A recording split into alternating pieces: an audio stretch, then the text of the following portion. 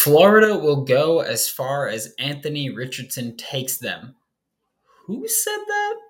Find out here on Locked On Gators.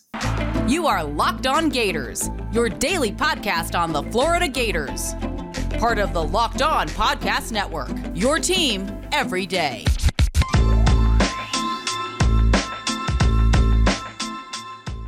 Hello, and welcome back to another episode of Locked On Gators, part of the Locked On Podcast Network, your team every day. Thanks for making Locked On Gators your first listen of the day. We are available daily and free wherever you listen to podcasts. Happy Thursday. I'm Brandon Olson. Find me on Twitter at WNS_Brandon. Find my written work with Whole Nine Sports and GiantsCountryofSI.com.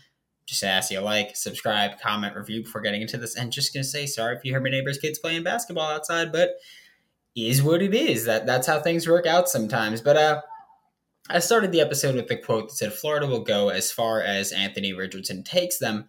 And the people who said that were Pro Football Focus, because today we're going to break down the Pro Football Focus season preview, just the Gators edition. Maybe we'll take another time to talk about the rest of the SEC and who's on the schedule for Florida. That's in the breakdown. But for now, we're going to focus on Florida. And the full quote is, Florida will go as far as Anthony Richardson takes them. The belief is he's going to be a breakout star, but that's not assured at this point, and that's what we're constantly left talking about. We'll talk about later too, but it seems, dating back to before last season, people were saying, Anthony Richardson is going to be a Heisman candidate. He's going to be this. He's going to be that. He's going to be the greatest thing since sliced bread, which isn't even that good because carbs, excuse me. But there are people that have been saying that. Most people have been saying that. A lot of other people have been saying he won't be good because it's too much work to put in. He's too raw. Realistically, he's probably going to land somewhere in the middle, which is fine because the middle between absolutely excellent and where he currently is now is still pretty dang good. So Anthony Richardson, I will most likely land in the middle there. Florida was projected to have 6.3 wins in 2022, and that's okay. Bet Online, which we talk about, has 6.5. A lot of places are 6.5, 7. I know, I forgot who was hosting the Twitter Spaces the other day, but it was like middle of the day, and I saw it, and I was like, why not join it? And people were like, 8 wins is the floor. That's just not true. And one of the reasons for that is that Florida has the 9th hardest schedule in this preview, or well, in college football, but in this preview, they say they have the 9th hardest schedule, which is pretty dang hard. Florida plays a very good Utah team. Florida plays a rising Kentucky team, a maybe rising Tennessee team. I don't know. Tennessee's always rising, but they're just never good. They're always on their way to being good, but they're never good. So there's Tennessee, there's Georgia, LSU, Texas A&M too. It's a tough schedule for Florida. Let's not sugarcoat it and act like it isn't. South Carolina is going to look a lot better this year with Spencer Rattler. And Austin Stogner, I believe, is also there now. So this is not an easy schedule. Yes, I think Florida will have 7 or 8 wins. I think they could get 9, but that's pushing it. And I get it, wanting to buy into this team. I am also bought into this team, but the reality is there's work that needs to be done. This was not a team where last year could have really replicated what we saw in 2020 in terms of success. This is a team last year where the defense needed help, the offense needed help. Now this year, they got that help. You look at a lot of people talk about it, and we're going to talk about it right now, actually, because one of the weaknesses for Florida listed here is lacking explosive weapons. Billy Napier went out and addressed that. He added Ricky Pearsall in the transfer portal. He's added Eugene Wilson III for 2023. He's been adding weapons to address the weaknesses.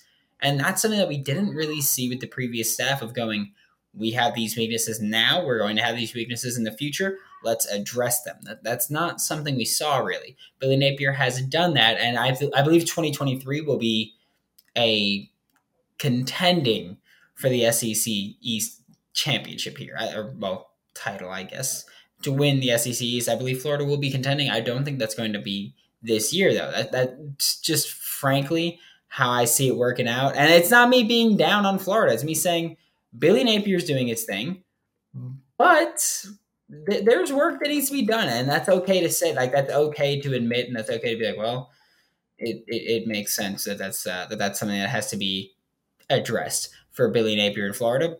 But hey, winning games is all that matters right now, right? And Florida is ranked 25th out of 130 teams on Pro Football Focus's power rankings. So pretty dang good. Top 25 is always the goal. Florida will, I think, get there at some point, at least this season, probably early on, especially with if Florida could beat Utah and then the couple games after that before the schedule gets really insane, then yeah, Florida could get ranked. And again, where they're ranked and what their record says does not indicate just how good the team is. It's more of a general thing. But Pro Football Focus also said Florida's strengths were the significantly improved defense, which, by the way, I did not realize this, but according to Pro Football Focus, again, this is grain of salt with these numbers, the grades, but Florida had the worst coverage unit in all of college football last year. So, yeah, it's hard to get worse, but also, significantly improved defense because this defense has, I think a ton of talent in the secondary, but they've got a much better scheme and much more focused coaching staff on actually winning games. And the running game on offense, specifically with Anthony Richardson in the backfield, obviously going to be a major strength for this team. And the other weakness is Anthony Richardson's decision-making, which I don't know if whoever wrote the Pro Football Focus preview, they might have been beheaded by now for coming after Anthony Richardson's decision-making or accuracy or whatever you come after. But there were quite a few mistakes where even Dan Mullen said last year, he was like, Anthony Richardson picked up 7 yards on the ground, but he missed his first 2 reads and then his check down, and then he took off running. So is it really a good play at that point? Because that's being results-oriented instead of process-oriented. Dan Mullen didn't say the results or process-oriented thing. That's me saying that. Dan Mullen was just vacation-oriented last season. That's all that was. But there was work that needs to be done. And of course, lacking explosive weapons is the other weakness. We're going to take a look at more on the offensive side of the ball. But first, a quick word from Rock Auto, because today's episode is brought to you by Rock Auto. With the ever-increasing number of makes and models, it is now impossible for your local chain auto parts store to stock all the parts that you need. And why endure those often pointless and intimidating questions if it was your Odyssey an LX or an EX? And I don't know. I didn't know it was an Odyssey. I am sorry. And then you got to wait while the person behind the counter is like, yeah, hold on, I need to order your parts on my computer from our warehouse and our distributor, and it's going to be at our higher price, when instead of that, you could just save money and use rockauto.com. It's incredibly easy to use, where even I could do it, and I don't know jack diddly squat about cars. Go to rockauto.com right now and see all the parts available for your car or truck, right? Locked On in their How Did You Hear About Us box, so they know exactly who sent you, with amazing selection, reliably low prices, and all the parts your car will ever need. Visit rockauto.com. Thanks again for making Locked On Gators your first listen of the day. We are available daily and free wherever you listen to podcasts. And now we're taking a look at the offensive side of the ball from this Pro Football Focus preview. Say that 5 times fast. But the first thing that they did was a quarterback spotlight, which is, of course, Anthony Richardson here. We know that officially it's still a battle, but is it though? And Anthony Richardson, like they said his upside is limitless, but you're projecting a lot, which I've said this. We've had Trevor Sikkema on the show to talk about this. We've had Seth Galina on the show to talk about this. 2 Pro Football Focus guys. We had Ian Cummings, a Pro Football Network guy, on the show to talk about this. And I've had countless discussions with people about Anthony Richardson because, yes, his ceiling, sky high, or even further than the sky high. But you're projecting a lot of things to get better. You're projecting his accuracy to get better. You're projecting his processing speed to get better and get quicker. You're projecting his decision-making to improve. You're projecting him to stay healthy, which is all a lot of projecting. And you're projecting the chemistry that he'll have with these pass catchers, which that one's the one that I'm least concerned about. But that's what we're talking about when we say, yes, he has Heisman potential. He has first overall pick potential. But that's a very high ceiling to hit. And yeah, like I said, he'll likely wind up somewhere in the middle. He'll be the upper echelon of quarterbacks in 2023 in the 2022 season and in 2023. But I think that he does come back for the 2023 season, because also, like, let's just talk about it from this standpoint right here. There's a lot of good quarterbacks in the 2023 NFL draft. This is looking like a very good quarterback class from this early on, of course. We're looking at Bryce Young, C.J. Stroud, Tyler Van Dyke, Grayson McCall has a lot of hype, although not super into it. Jaren Hall, I believe, is draft eligible this year. There's a lot of guys who have the potential to be high draft pick quarterbacks. Anthony Richardson, one of those guys where he's more of a project than any of those guys. So not super promising for a high draft stock. So maybe come back for another season, have 2 years of good film under your belt, and get drafted even higher in the 2024 NFL draft. They also did an offensive player spotlight in this preview, and the player for Florida was not Anthony Richardson. It was O'Cyrus Torrence, which is a really fun one because, of course, we talk about O'Cyrus Torrence, and we're like, well, he's a monster. No sacks allowed in his career. I think it's 15 pressures allowed in 3 years as a starter, if I'm not mistaken. Insane run blocking grade. He's phenomenal. And everyone agrees. When we had Ian Cummings on the show to talk about it, he was like, this guy's a beast. Like, he's a mauler. He's athletic enough to play in any scheme and do whatever you want. He's an animal. And that has not changed with O'Cyrus Torrence. That's something that hasn't changed. And I think most of us accept that he dominated the Sun Belt. So the biggest question that he needs to answer is, can you do the same in the SEC? Which, by the way, Pro Football Focus in this preview talked about it. And the way that they spoke, they weren't like, oh yeah, that's a big concern. But the way that they spoke was that they kind of don't have concerns. Like, they didn't outright say, we have no concerns. But they did say he should have no problem proving that he belongs in the SEC.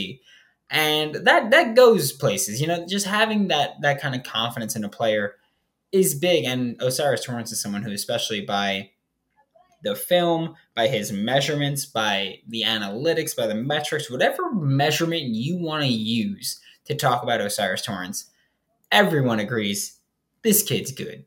like he is good. He allowed a pressure on just 1.3% of his snaps, which is fifth best in the country. 1.3% of his pass blocking snaps, which is fifth best in the country. That's just so incredibly, not just impressive, but so consistent. 98.7% of the time, he does not allow a pressure. And again, he has never allowed a sack in his career. So O'Cyrus Torrence has been nothing short of just dominant and awe-inspiring, I guess is a word to use him. And that will not change this year. He is going to just do it on a larger stage. And then they wrapped up the offense by talking about schematically what you can expect from this team, which is the really fun part here. And they did their job here. With the offense specifically, they nailed it. They talked about the pistol. They put graphics that said what it was. Pistol formation, pistol set. Yeah, that's a very obvious thing that you're going to see with Billy Napier and Rob Sale as the offensive coordinator and the offensive play caller that Billy Napier is. You're going to see pistol set. You saw with Levi Lewis. You saw when Rob Sale was the OC at Louisiana. You saw that happen a lot where they were in pistol set, which is going to be great because that is, you know, they talk about pistol and they go, well, you've got the rushing threat as if you're in single back, but you also have the option as if you're in shotgun. You have the passing attack, the easier drop back, as if you're in shotgun formation. That's why it's pistol. Get it? Shotgun. Duh. And so pistol set is something that we can expect. Tyler Forness did possibly the best job explaining it, which, by the way, check out his Substack, which is Run and Shooter, and he's going to be just demolishing the work. We know that he does the work. We know he kills it, so check that out. You can talk about the RPO offense that we're going to see because, of course, the run-pass option. We'll see screens. We'll see slants. We'll see a whole bunch of things from this offense. And it's going to look, I think, a bit more like that modern pro style where you see pistol, where you see RPOs. And most importantly, the thing that looks most like a lot of modern offenses now in the NFL, a zone running game, which is great because Florida, last year they ran man, they ran zone. We're going to see more zone that we did last year, which is a great thing to see because you've got athletic offensive linemen, you've got powerful offensive linemen, you've got offensive linemen that should excel in a zone blocking scheme. And one of the reasons that I love that more colleges and NFL are both running these zone-based offenses, these zone run schemes, because that is just so good for when you're in college and you go to the NFL, you already know how to do that. We see so often where we talk about the NFL draft as projecting this, projecting that. Can they fit in this scheme? Can they fit in that scheme? And it's tiring. But a lot of teams now are running the same zone concepts. And that is awesome because you could just go, well, this O lineman already did that in college. So you don't even need to project that he can do it. It's just, can he do it at the NFL level? But we know that he can do that scheme and he's capable of operating in that scheme. And then we're about to take a look at the defensive side of the ball. But first, a quick word from Built Bar because it is summertime. It is hot, by the way. I'm dying right now. But it's summertime, and I get it. It's a little bit late to start working on the summer bod, but it's never too late to start working on that summer bod. Built Bar is the way that I do it. I've been smashing them lately since I got back from vacation, and I've got a hardcore sweet tooth. Vacation, I was just eating whatever I want, but Built Bar is coated in 100% chocolate, so it hits that sweet tooth, but it just has 130 calories, 4 net carbs, and 17 grams of protein. I get to eat it all the time and I don't feel bad at all. So I love it. Built Bar is always coming out with new limited time flavors too, so that you'll never get bored. Use promo code LOCKED15 to get 15% off of your next order with Built or BuiltBar.com. To wrap up today's show, we are finishing with this Pro Football Focus preview for the college football season. And for the Florida Gators, they put a breakout defensive player. They put Princely Umanmielen, which is not surprising at all. He had a 19.2% win rate on his pass rush attempts last year, although he was a rotational player. And I have no problem with Princely being this player. I think he's going to have a monster season. However, I will say the issue that I do have is I don't like calling someone a breakout player just because they went from a backup to a starting role.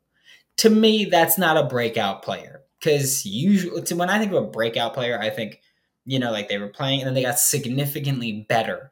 And that's what stepped up. It's like Princely, he could have always been as good as he's going to be this year, but he just didn't play as much. And so that's nitpicking for me. But it's the same thing with I don't even know, most improved player in the NBA. It's like, oh, well, guess what? He played 14 more minutes per game.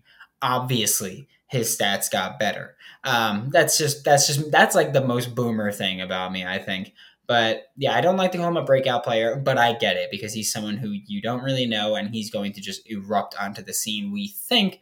But again, more projecting, but Princely Umanmielen is the player that they're talking about here. And then they did a defensive player spotlight similar to Osiris Torrance with the offensive player spotlight. And this one was Gervon Dexter, which is not surprising. But one thing that was surprising for me was how productive Gervon Dexter was when he lined up as the 0 or 1 tech, which again is either head up with the center or right on the shoulder of the center. He had an 84.6 pass rush grade, which again, take with a grain of salt, but that was 5th best in the nation. And that's something that I didn't think he would be, which I get because he's got a quick first step and he's bigger than a lot of interior offensive linemen because interior offensive linemen can be smaller at times. And there's a lot of things that go into it, but Gervon Dexter was just dominant there, which I didn't think was necessarily the case because you're also more susceptible to double teams from the 0 or 1 tech because you've got a center and guard on each side. So that's incredible to see. And also maybe we see, a little bit of Brenton Cox, Princely Umanmielen on the edges with Chris McClellan at 3 tech and Gervon Dexter at the nose. And we just go get the QB. Could be fun to see. We'll see. They also highlighted key starters, and this wasn't just like, oh, we're going to highlight 3 defensive starters. This was just key starters on the team. They picked cornerback Jason Marshall Jr., who we all know, we all love. He's been so hyped up this offseason, which is a good thing because he's a phenomenal cornerback. I'm not taking a single thing away from him. I'm not even saying that we're overhyping him. I'm saying that he's been hyped up deservedly. You got Brenton Cox Jr., who, I thought was going to go into the NFL draft after last season, but came back for one more year, and I think he's going to crush it because the question with Brenton Cox Jr. has never been, is he good enough? The question with Brenton Cox Jr. has always been the motor.